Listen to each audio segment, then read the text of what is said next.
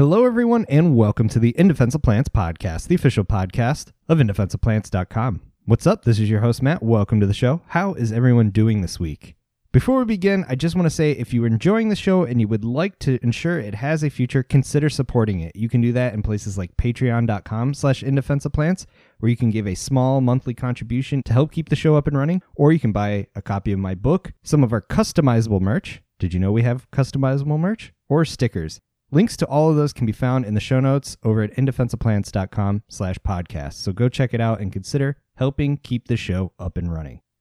But today we're revisiting a conversation I had back in 2018, and it's a really important conversation because it emphasizes a point that I make time and time again, that plants equal habitat. And if we care about biodiversity and we want to do something to slow biodiversity loss on this planet, we have to start with plant communities, both restoring and protecting native intact plant communities. This conversation was with Pearson Hill, a biologist for the Fish and Wildlife Research Institute in Florida. And Pearson works with salamanders, specifically the critically endangered flatwood salamander. It's a wonderful little species, but as you're going to hear, to protect the species for future generations, it all has to start with plants. So let's just jump right into it. Without further ado, here's my conversation with Pearson Hill. I hope you enjoy.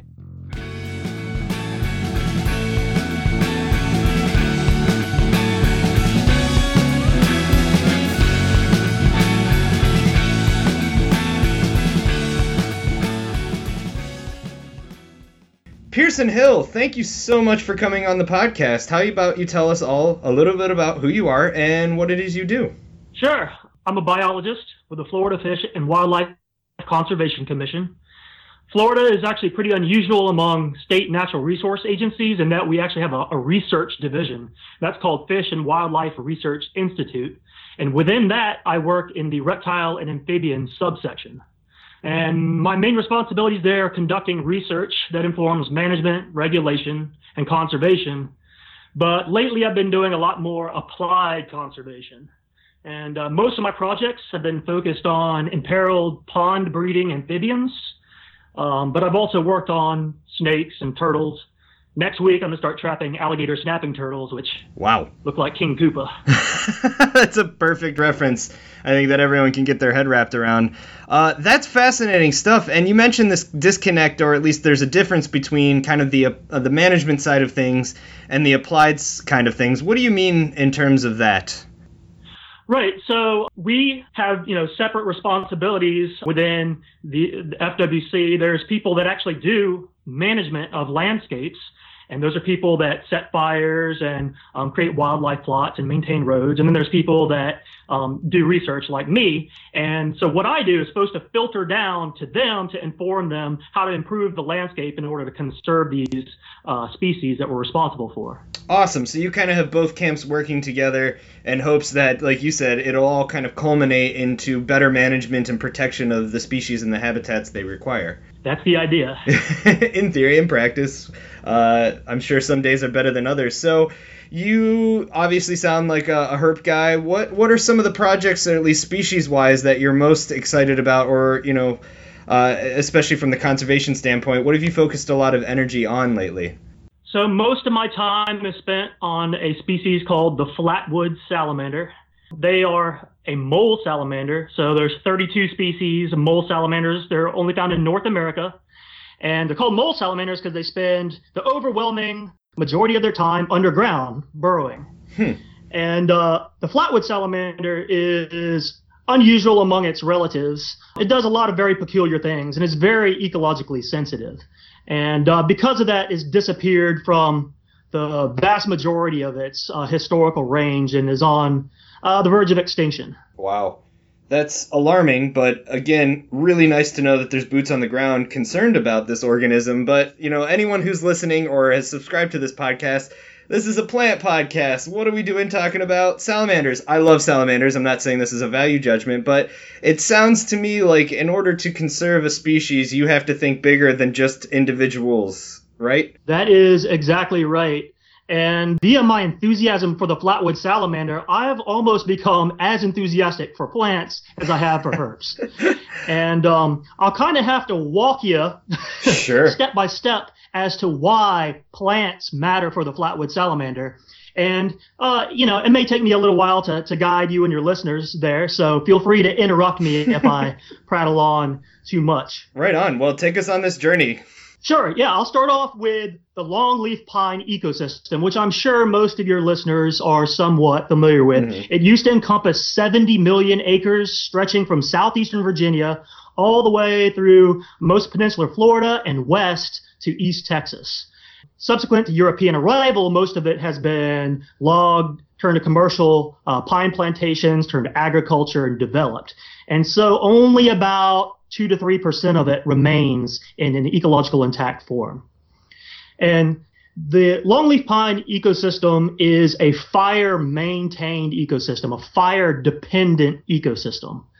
And that means if it isn't regularly disturbed by fire, the condition of the ecosystem changes and reverts to a different steady state. Basically, shrubs and hardwood trees grow up and eventually will outcompete the longleaf pine canopy and change the structure. Right. And a lot of times people think of niche in this context of, well, it's here, it belongs here, but you could walk into a system that's been denied fire and think, oh, these are the component species, but fire is truly part of the niche of this longleaf pine ecosystem. That's exactly right, and it's absolutely critical.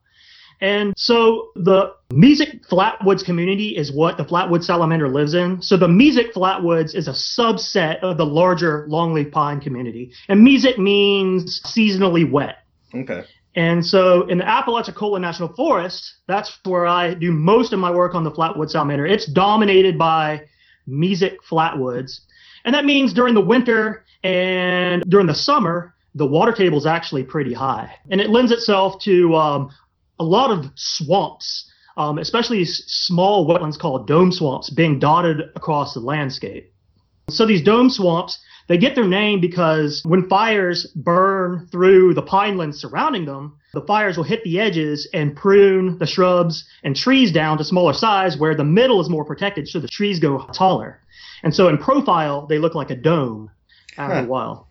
That's cool. So these dome swamps are dominated by pond cypress, and a lot of them are really cool because they get fire pruned at some interval, and so they get dwarfed. And you'll have a 700-year-old tree that's only 20 feet tall and all gnarled and looks like an ant. Wow. Yes, they can be really beautiful.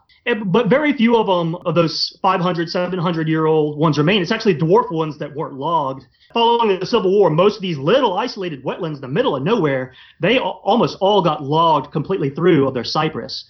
And so what came back in these dome swamps were larger numbers of smaller trees. So cypress came back in higher densities, and what also came back was black tupelo, Nyssa biflora. You may have heard of Tupelo. Its claim to fame is Tupelo honey, which is kind of highly coveted delicious honey variety. I love it. Yes. But it's actually a problem in these dome swamps. It's kind of counterintuitive, but this is a wetland, a swamp, but it actually is maintained by fire. And so most people wouldn't think of wetlands needing fire, but this is absolutely the case for these environments to support things like the flatwood salamander. Wow. So this degradation, you're starting to see where just removing one component, let alone fragmenting and all the other issues that come with humanity and encroachment, really is starting to set the stage for a collapse of an entire system that depends upon just fire to keep it maintained. That's right. So in places like the Apalachicola National Forest, it's actually lauded as one of the most aggressive prescribed fire management areas in the country.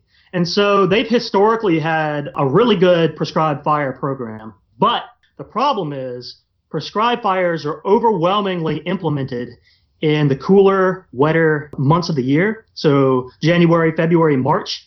And during that time, the wetlands are full of water. And so the prescribed fires stop at the edges of the wetlands and don't burn through. What would have happened naturally is in the southeast during the late spring and early summer, we have a regular seasonal drought that occurs like clockwork. And all these ponds dry down. And at the same time, we get regular afternoon thunderstorms that produce a lot of lightning. So in May and June, you get a lot of lightning and you get dry fuels and you get dry ponds.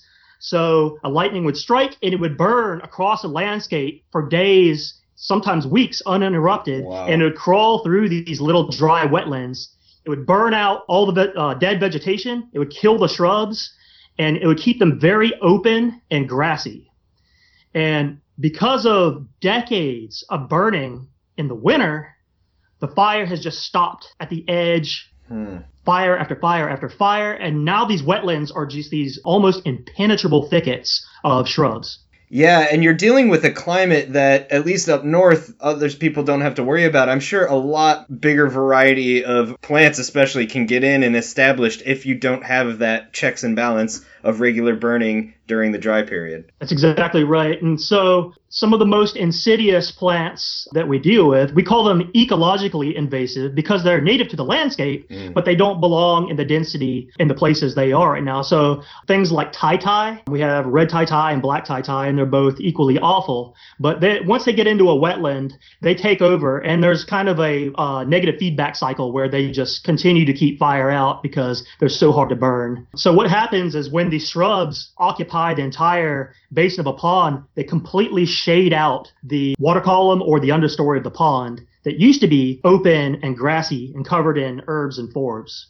And so it causes a whole range of negative ecological consequences that have cascading effects for not only all the plants, but also the salamanders, which we'll get to, and the crayfish and the dragonflies, and on and on and on down the food web.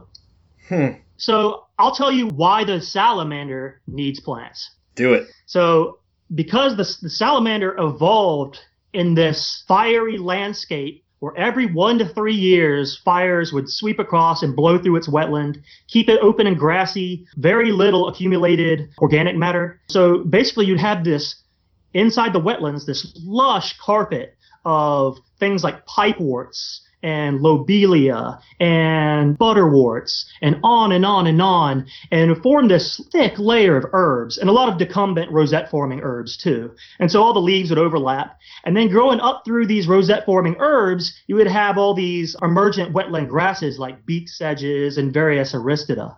And the flatwood salamander is super unusual in that it doesn't lay its eggs in water like most of its relatives. It does something pretty dumb, if you ask me. It puts its eggs in the ponds when they're dry in the fall.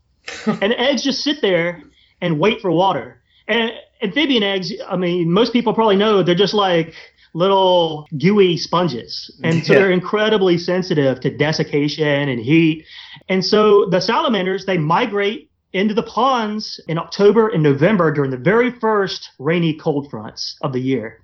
And so the ponds are dry. They come out at night in the rain, go into the ponds. They converge on these dense thickets of herbs and grasses, and they court. And a male put down a little spermatophore, which is this little packet of sperm. He sets it on the floor of the pond. A female picks it up, and then she crawls around for several nights, fertilizing small clusters of eggs. And instead of putting all her eggs in one place, like a lot of amphibians do, she scatters clusters of maybe anywhere from 1 to 20 in a bunch of different locations. And it's kind of a bet hedging strategy because she doesn't know what the pond's going to do in the future. She doesn't want all of her eggs to hatch in a little puddle that's only there for a couple days. But she also doesn't want to lay them up in the pond so high that they're never inundated. So, yeah, it's a really risky strategy, but apparently it's worked for them for, several millennia. It's just the last 100 years that it started to fail.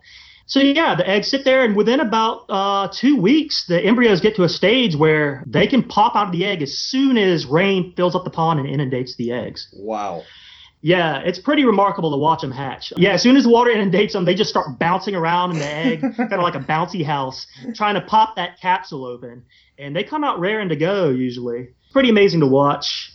But so that thick herb layer I was talking to you about, pipeworts, and various Dichynthelium, that forms this basically stable air layer that's about 2 inches, 3 inches thick above the soil that holds in moisture and moderates temperature and protects those eggs for, anywhere to 6 weeks before they hatch. Wow, so these plants are acting like a nursery chamber that's primed for this species' bizarre one-off ecology. That's a great way to put it. Huh. And so the cool thing is that flatwood salamander larvae are also unlike their relatives in that they're very vividly striped. They got these beautiful gold and dark brown racing stripes. So when they hatch out, They spend the day hiding in these linear leaved emergent grasses like I was talking to you about, especially beak sedges is a really good one. So if you look inside, if you imagine an inundated water column just maybe 6 to 8 inches high, just filled full of an elaborate matrix of grass leaves, and the larvae just clinging to them, they're almost invisible during the day. Wow, grass camo. Yeah, exactly right. And a lot of the other species in the same microhabitats are also striped, the crayfish and the dragonfly larvae, and a lot of the tadpoles too. Huh. So yeah, the grasses that grow in conjunction with the herbs are also important for another part of the salamander's life cycle. Dang, that is remarkable. And again, a testament to just the detail that's needed to understand not only what a species is, but what it and how it integrates with its environment. I mean, these are probably perspectives that took many different avenues of research to tease apart, correct? Yeah, it's taken over 10 years of crawling around on my hands and knees and seeing where the salamanders are and where the salamanders aren't. And I've learned a lot from my colleagues as well, who spend a lot of time in the field. But yeah, the intimate connection between fire and the plants and the salamander is just really breathtaking. But it's also been unsettling how all of that has collapsed so quickly because of the fire issue. Sure. And I guess 2 questions based on that is, A, what is the status of the salamander as of right now? And are you seeing management working for it? And B, are we changing the way that we're approaching fire in this ecosystem, and especially these managed fires? You know, are people open to changing the timing of fire to kind of suit the needs of these domed wetlands? Yeah, that's a good question. So the salamander is gone from 90% of its range. It used to occur from coastal South Carolina down through northern peninsular Florida and west to about Mobile Bay, right along the coast where the incidence of lightning is the highest. It's very low, wet, not only mesoclad flatwoods, but they be in a wet savanna too. So if your listeners are familiar with like pitcher plant prairies from the Panhandle of Florida, they love pitcher plant prairies.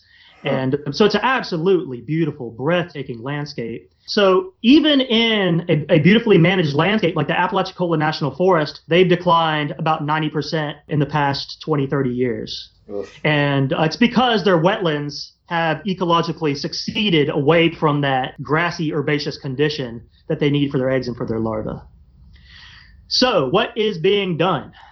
We realized initially that fire alone couldn't do the job. You can't just go in and torch a pond that hasn't had fire in it for 50 years and reset it. You just can't get it to catch. And the conditions under which it would catch, you are not allowed to light fires anyway.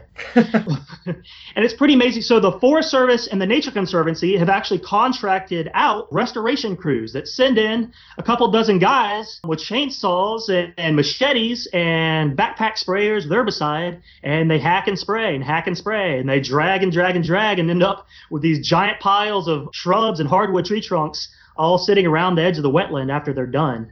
Basically, they're just trying to remove hardwood biomass and allow sunlight to penetrate back through the canopy to the floor of the pond. And so these piles of tree trunks and limbs and stuff are sitting out in the uplands, and so they get burned up in the next prescribed fire. And the whole goal is to generate a response in the vegetation community, the grasses and stuff like that, that will allow a fire to carry through the basin. One problem is that a lot of these ponds have decades of muck accumulated in the basin of them. And so there's no seed bank in that muck bed, or if it may be under the muck, so it can't germinate in response to light.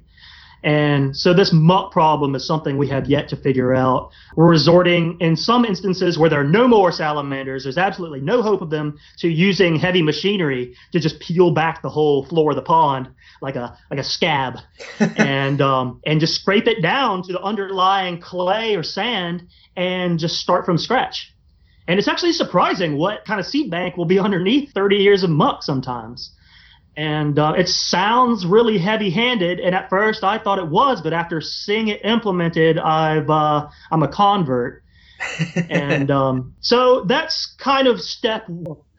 Yeah, and it's important to note that, yes, a lot of these issues do seem heavy-handed, and in many ways certain avenues are, but these are responses to extreme situations. And again, if people value biodiversity and value this integrative way of restoring at least some of what has been lost, sometimes those initial inputs have to be pretty drastic. Right. That's exactly right. We just call it a hard reset on the whole ephemeral pond ecosystem. And I mean, when we do that, there's usually nothing living in it anyway to hurt, other than Tai, of course.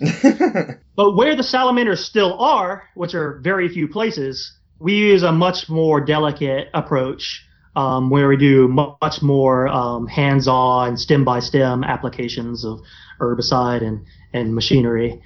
So the whole goal is to allow the pyrogenic, the fire-maintained wetland community, the plant community, to regenerate enough that fire can actually carry through these basins again. Actually getting fire to be applied when the ponds are dry, though, is still a major logistical and political hurdle that we haven't quite figured out. Yeah, that's a really good point, is that there's so many people and stakeholders to consider during these time periods. And as we've seen in recent news, occasionally fires can go awry. We're not in 100% control. So it's hard to sit back and go, we have to consider all of these issues. But if you don't consider them, then you're backing yourself into a corner politically, like you said, and then the community suddenly is against these efforts, and that's just no good for anyone. Exactly right. And it makes it very difficult because, ecologists and people trying to conserve species like the flatwood salamander are putting all this pressure on land managers to burn hot, burn dry, burn frequently. But the conditions, hot and dry, also make fires a lot harder to control. And it makes the probability of fires escaping and impacting private property or smoke blowing across roadways, it increases those chances. And so usually if a land manager has to choose between a salamander or being held liable for burning someone's house down, it's an easy choice for him. Yeah. So that said, we are making very small baby steps. So in the Apalachicola National Forest, one strategy we've been employing, which is just a triage strategy at this point, is the Forest Service will go in, let's say in moderate conditions in March, and burn the upland landscape. And while everything is still black and regenerating, they'll come back, a month, 6 weeks later before there's enough fuel to carry another fire, and then they'll just burn the wetlands by themselves. Huh.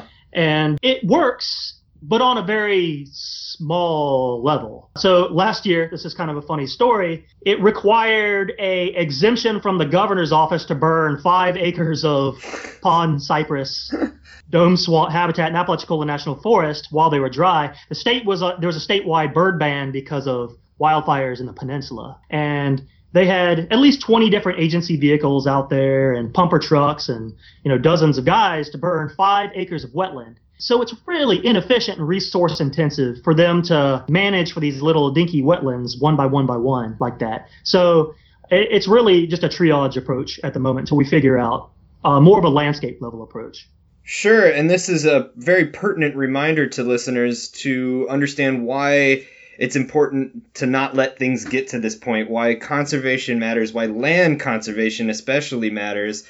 Because without it, you don't need to destroy the land outright to degrade it to the point where it's not supporting what it used to, and then often requires massive amounts of resources and time and energy and just human power to alleviate those issues. Yeah, that's exactly right. And so it's kind of hard to figure out, where the balance is here between practical human concerns, property and, obscuring the vision of motorists on busy highways and that kind of thing, and our very pressing need to conserve biodiversity.